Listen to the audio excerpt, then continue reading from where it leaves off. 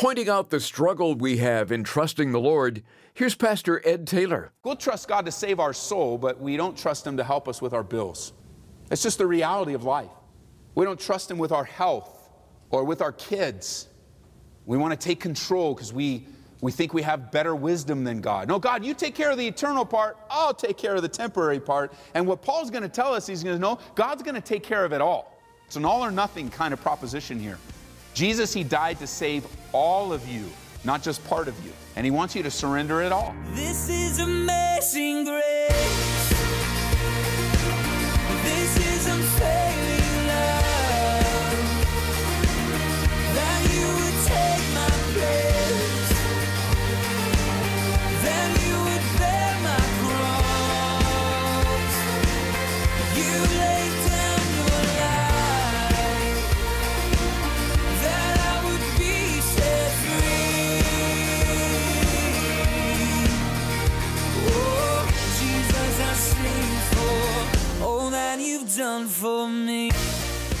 I'm sure you've heard it before. If God can handle the greater things of our life, He certainly can handle the lesser.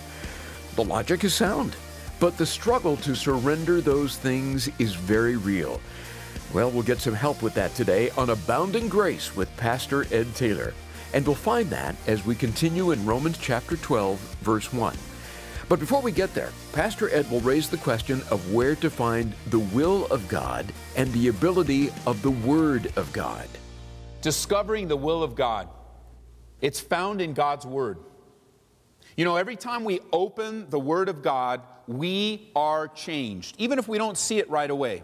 Each time we read it, every time we memorize it, as we meditate upon it, as we hear it, as we receive it, change is taking place. Change on the inside that will lead to change on the outside. There are things going on even as we open the Bible today. We'll notice 2 Timothy chapter 3. There's things going on even right now as we look at verse 16 that the Word of God alone can do. Not the words of man, not a church, not a movement, not a gathering, but God using His Word through His Spirit to bring change. Notice it says, verse 16, all Scripture is given by inspiration of God. So how much Scripture is given by inspiration of God, church? All. Very good, very good. Ah, that felt good. All Scripture is given by inspiration of God and is profitable for doctrine, for reproof, for correction, for instruction in righteousness, that the man of God may be complete, thoroughly equipped for every good work. God's Word, all of it is inspired. You know how sometimes you'll talk to people, you'll tell them about your relationship with Jesus, you'll tell them about a scripture that maybe God gave you, or you might even open your Bible to start to talk to them, and their response, some responses come back like, well, I can't believe the Bible. It's just men wrote the Bible. And you get the picture of like a bunch of guys in robes around a campfire writing the Bible, right? Well, what do you think? It should say Moses? I don't know, Abraham. You know, they all didn't even live together for that matter. The Bible says that it's all inspired. You can circle that word inspired and right next to it, God breathed. Because the answer is yes, men did write down the words of God as they were inspired by Him. God, He spoke through these men so that there might be a written record of His will for our lives. And so all of Scripture is inspired of God, all of it. There's not one part of the Scriptures that isn't inspired by God. That means Leviticus is inspired by God. Malachi, Matthew, Revelation. And we happen to be in a fellowship family where we take the Word of God very seriously. And our goal here, my goal as a pastor, is to take you from Genesis all the way to Revelation. I don't know how long it's going to take. You might just have to hang around for a while to get there. But there's one day that I would look forward to saying, before you as a church, I have not shunned to give you the whole counsel of God. And even if you've joined us later on, like we started way back in 1999, starting through the Bible and teaching through it, and maybe you just become a part of the fellowship family recently, well, it's all up on the web if you want to catch up. 8 years worth of Bible studies all up there. So if you want to go for it, I say do it. I say jump in and learn the Bible with us. It's exciting and profitable. See, just as much as all Scripture is inspired, notice, all Scripture is also profitable. All of it. Every single time we open the Word of God, it is profitable. And if you're taking notes, there are 4 things I want you to see here that the Bible is profitable. The first one, it says, it's profitable for doctrine. And that simply means it's profitable to teach us the truth about God. Right teaching. The truth about God. Where do we find out the truth about God but in God's Word? Let me just warn some of you that might be caught up in a movement on the earth today, and it really is global. A movement on the earth to teach what they say is truth about God, but isn't truth at all. We have a new false teacher on the horizon. Very popular person. Has the ear of millions. You know what her name is? Oh, wow. Yeah. Yes, it is. Oprah has decided that she is going to be the one that teaches us truth about God. Reject her.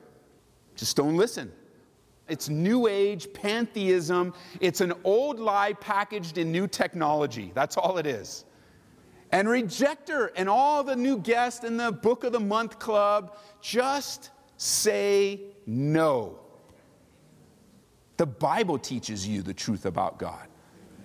Even if someone's really popular and says, well, I don't think Jesus is the only way to God. What? It's unfortunate. We need to pray for that woman. She has great influence. We need to pray for her because she's rejecting her own biblical roots. She was sitting in a room, by her own account, sitting in a room just like you, listening to a message about the blood of Jesus Christ and sin in this world. And in her mind, she couldn't reconcile it, so she made a decision to reject it.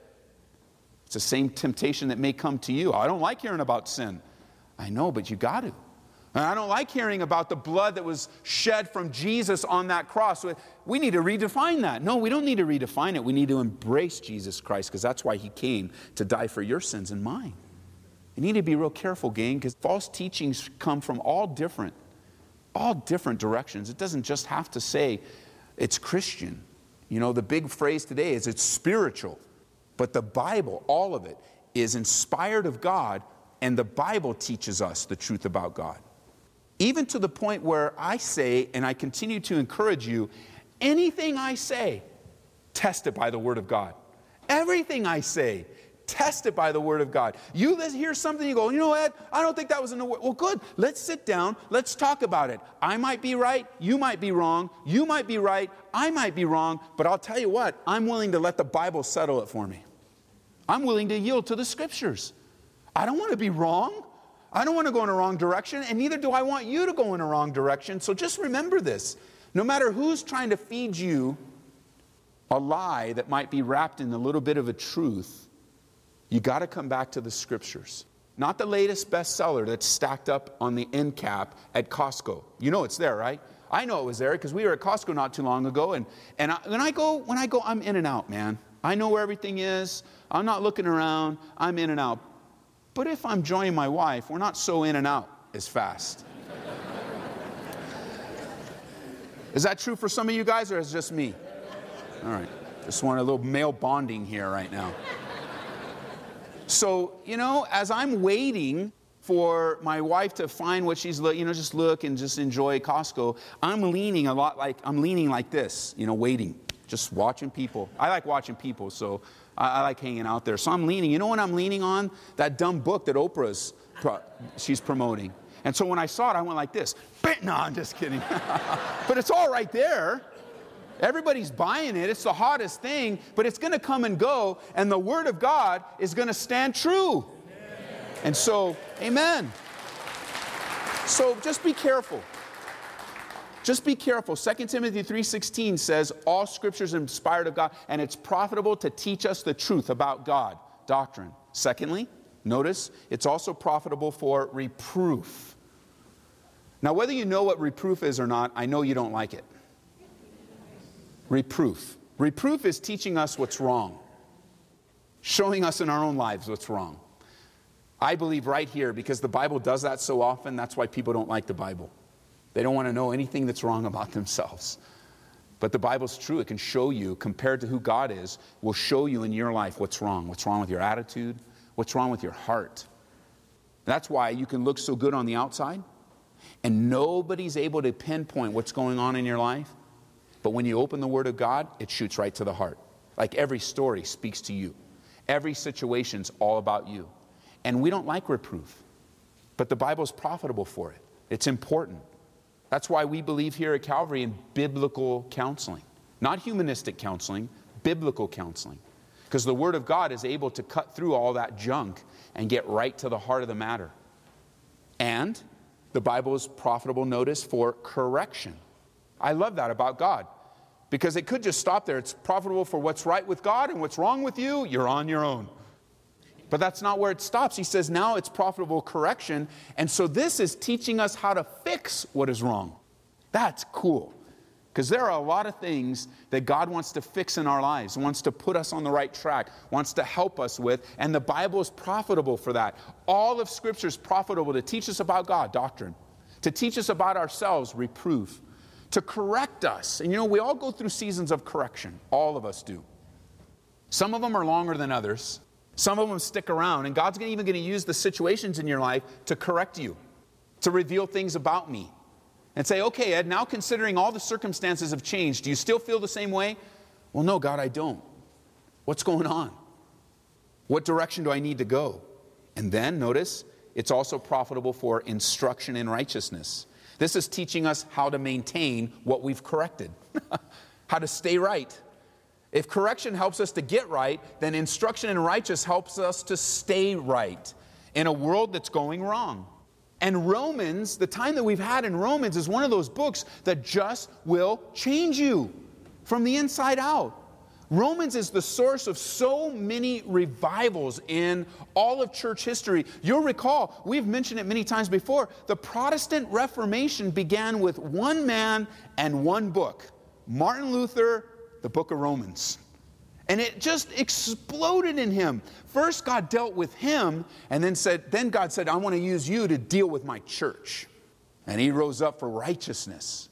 Men like Augustine and Tyndale, John Wesley, countless of millions others, including ourselves, has been touched by the book of Romans. And I know it's been a long time going through Romans. We've studied through the first 11 chapters, and it's been a powerful time. Remember, Romans opens up with the wrath of God. All have sinned and fallen short of the glory of God. And then he says, well, wait a minute. There's a solution to the wrath of God, the grace of God. As God, he provides a way out and a forgiveness for our sins. And then he goes into Romans chapters 9, 10, and 11, and he speaks to us about the plan of God. And he uses as an example of his faithfulness the nation of Israel. And he says, every time you think of Israel, think of faithfulness. Think of God's faithfulness, because God's not done with Israel. And now in chapter 12, we turn a corner, where we're going to get very applicational. We move from deep doctrine now to deep action. And our actions are going to flow from this right understanding of God. And with all that God has taught us through our brother Paul, in chapter 12, if you'll look at that with me, verses 1 and 2, we're left with two choices. Not 6 choices, not 10 choices, but with all that we've learned of God, we're left with just 2 choices. Let's read. We're going to read verses 1 and 2 together. You guys ready? Romans chapter 12, verses 1 and 2. We're going to read it together, and it's left us with just 2 choices. So Romans chapter 12, verse 1. I beseech you, therefore, brethren, by the mercies of God, that you, holy and acceptable to God, which is your reasonable service. Verse 2. And do not be conformed to this world, but be transformed. Okay, come on, keep going. It's good and acceptable and perfect will of God.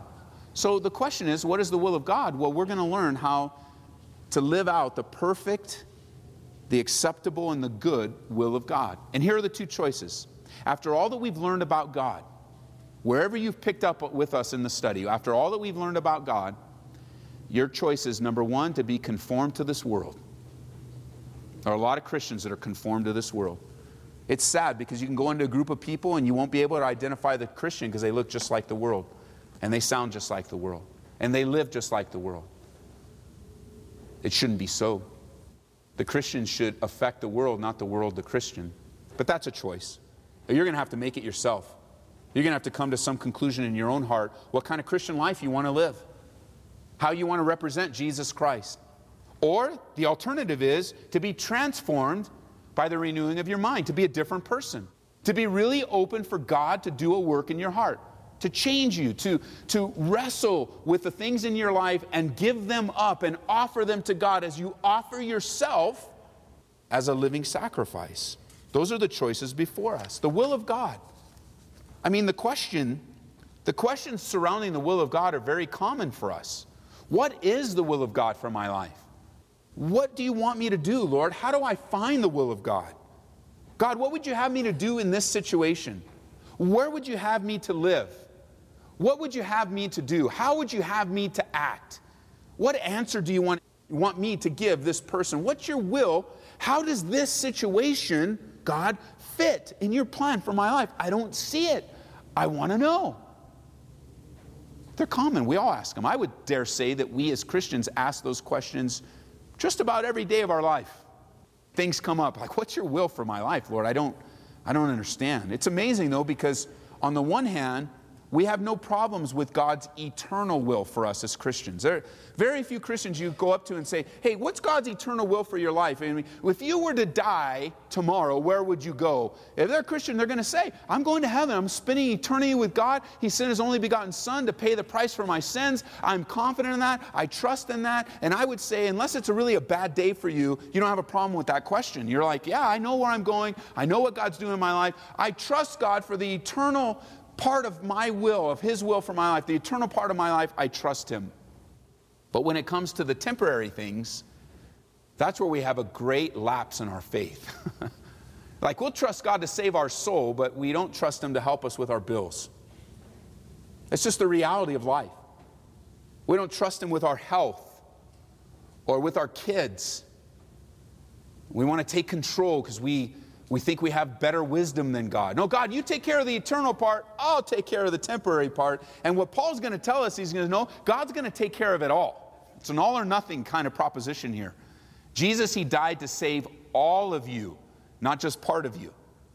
And He wants you to surrender it all. And we're going to break down these verses over the next few weeks in each section, looking at a section, how it all fits together in discovering the will of God for our lives.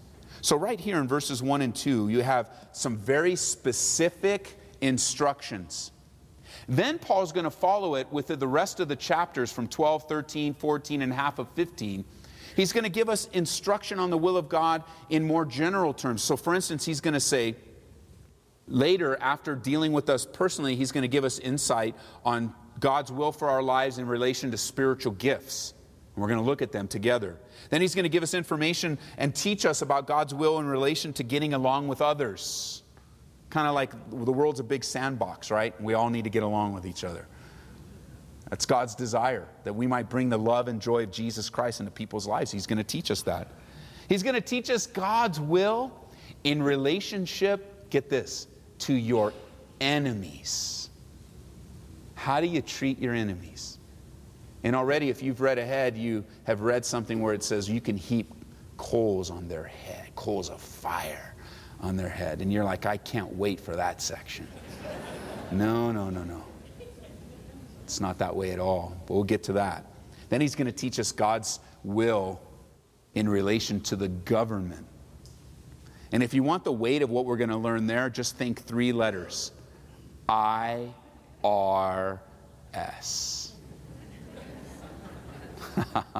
That'll put it in perspective for you.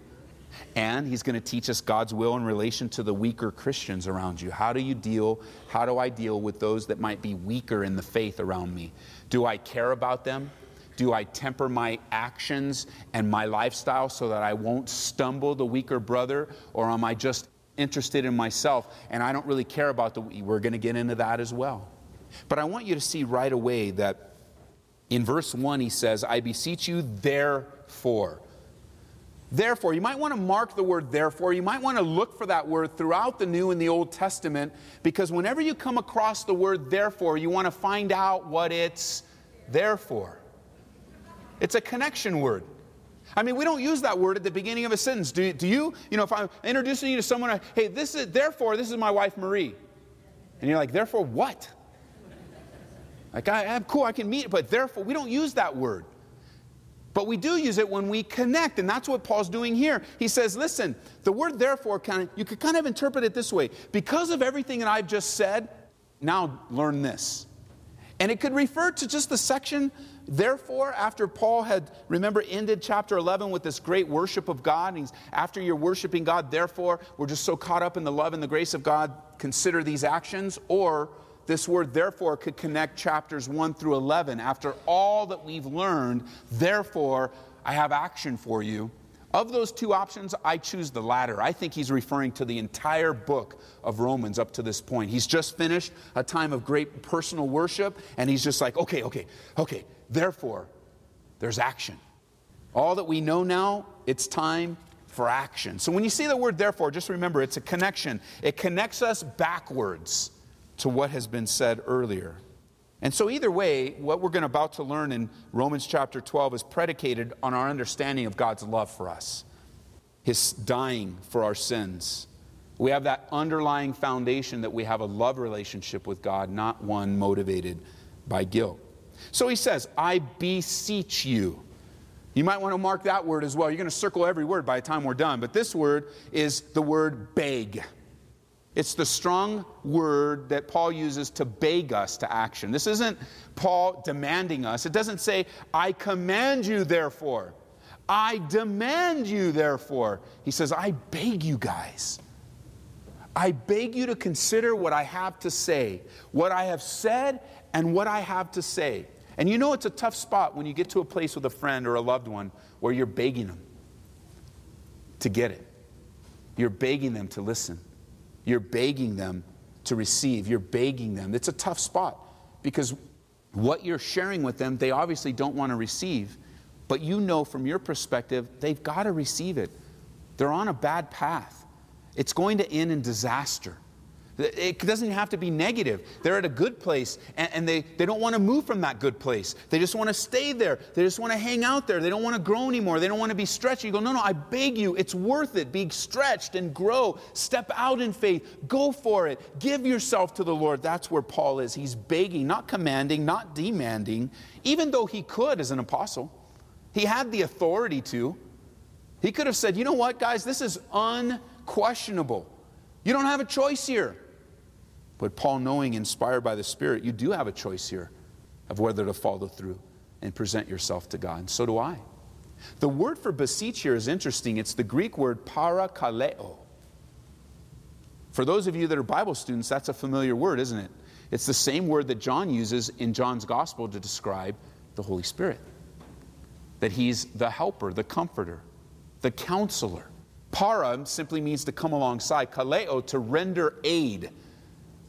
And Paul says as a pastor, he says, I want to come alongside of you to render aid. I want to help you along in this path. I want to get you in the right direction. I want to point you in the right direction.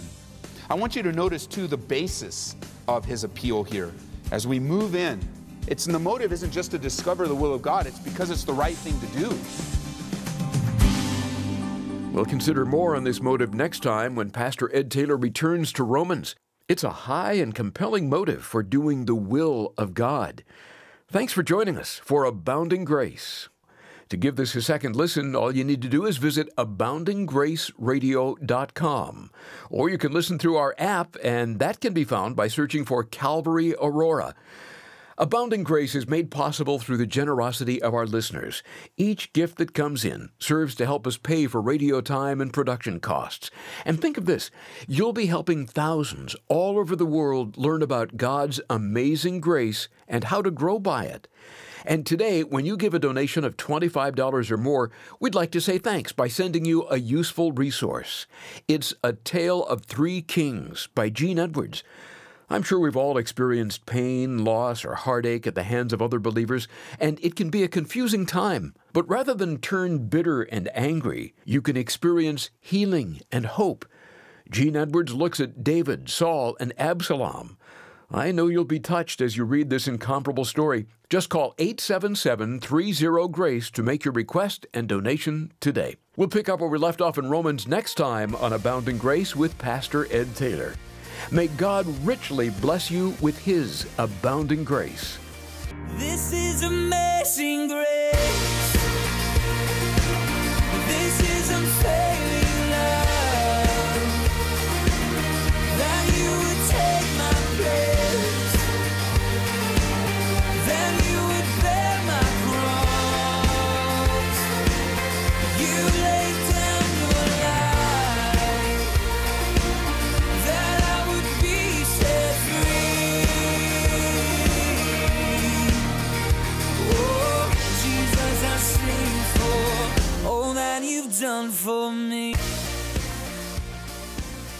Abounding Grace is brought to you by Calvary Church in Aurora, Colorado.